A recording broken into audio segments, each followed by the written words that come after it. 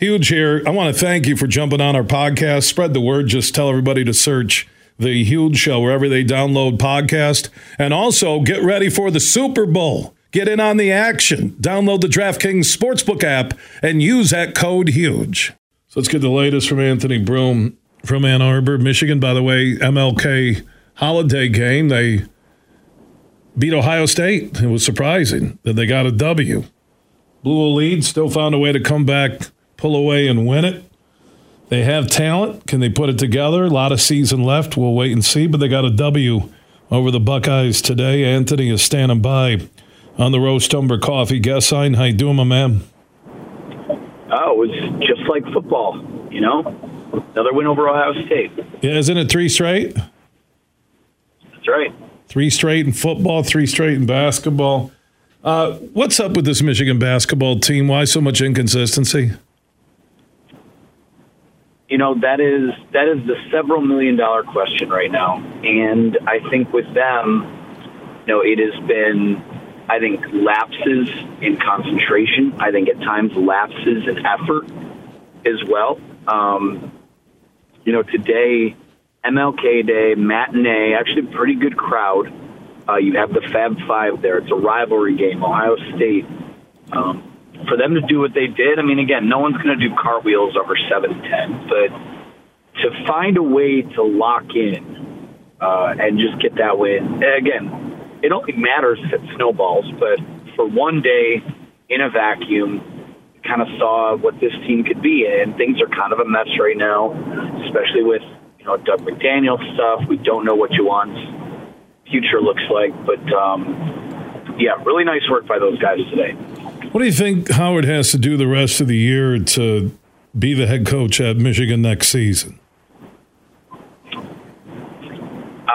That's tough. I mean, obviously, this whole year was building to, can you get back to the NCAA tournament? And I don't even know if they're going to get back to 500, which is a problem. I know there's probably a little bit of grace built in, given that, you know, he's coming off heart surgery and things like that. But, you know, there's not, you got to find something to hang your hat on. It's not youth, because they only have one freshman, and you would think it would be the progress of Doug McDaniel, but now he's suspended for, really, it sounds like indefinitely from road games, which is going to affect the climb back. So I honestly don't know.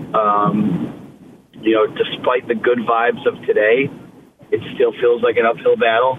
It still feels like probably too deep, maybe too dark a hole to climb out of. But we'll see what happens. I don't know what it will take, but I know what I think it would take is probably still pretty unattainable in the here and now, but a lot of season to go. You know, Ohio State was number 47, according to Jerry Palm. They were one of the last 4 in, so that's a quality win. Can they build off of it?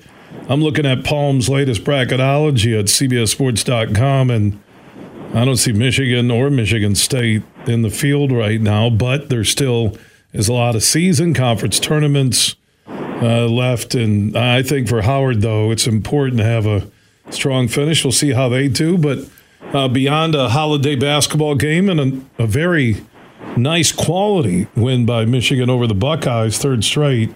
The exodus yesterday of players, JJ headlined that. I'm not shocked. I thought that was 50-50, but also when I look at the parade, the celebration, Sunday is exit day for a lot of players. Monday you get word of Harbaugh interviewing for the Chargers job. Based on all the players that left, should people read into it? Same question I asked Ballas last hour. Is Harbaugh gone? I think it's 50-50. I mean, the Chargers completed their interview.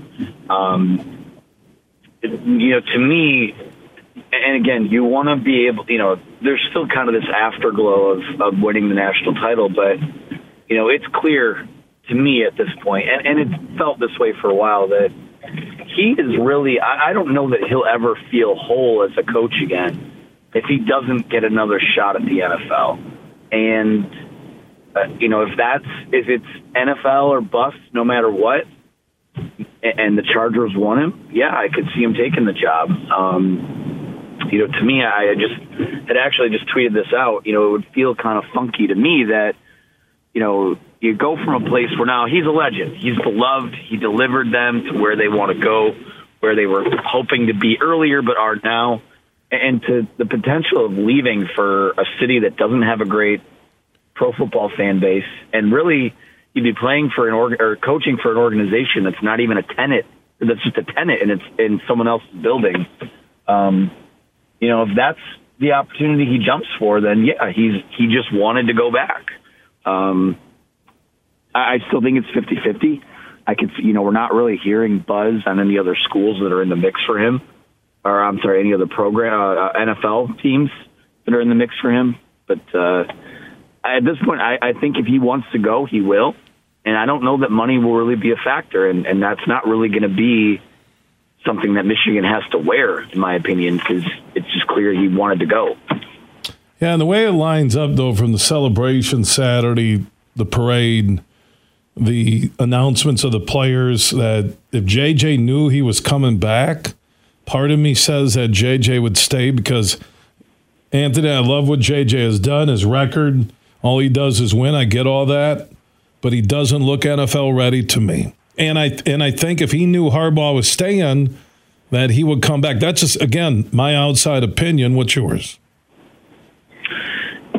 It's tough because I think when you look at, the most important boxes that you can check as an NFL quarterback, I think are, the personality, the leadership, J.J. McCarthy, check. The arm talent, clearly there. Michigan never asked him to do a whole lot in that regard. I think mobility is huge in the NFL now. You don't have to be Lamar Jackson, but to not be a statue. I'll just put it this way. I mean, Anthony Richardson last year was the number 4 overall pick because, one, it helps that he looked like something chiseled from the gods, right? He had every intangible or every skill set you could possibly ask for. And he has a chance to be a really good NFL quarterback. But in terms of, you flip on the tape, you look at some of the throws, some of the mobile stuff we've seen from JJ. I do think he's a first-round pick. And, now he's probably squarely, he's probably in that QB4 outside shot at QB3 range. It's going to put him maybe somewhere in the top 15, maybe a team at the back half, a playoff contender, someone who's got a veteran guy. Maybe that's, a situation where he can sit and learn for a year or two. But, I just think that Michigan's offense was enhanced because of his skill set, but not really, it's not really something they leaned into. I do think in terms of what I've seen J.J. McCarthy do well, I think in what is basically, in a lot of ways basketball on grass now in the NFL, I think a more free-flowing kind of offense and using his athleticism, I do think that he can be successful. So, within the confines of Michigan's offense, I don't know there's a whole lot for him more to prove or a lot more that he could show, especially given that Michigan will have quite a bit of turnover at receiver next year. So, the man went out on his terms. He went out on a high note, and I think he'll interview extremely well. And I think that, we'll see what his career looks like. But, yes, I do think he's a first-round pick.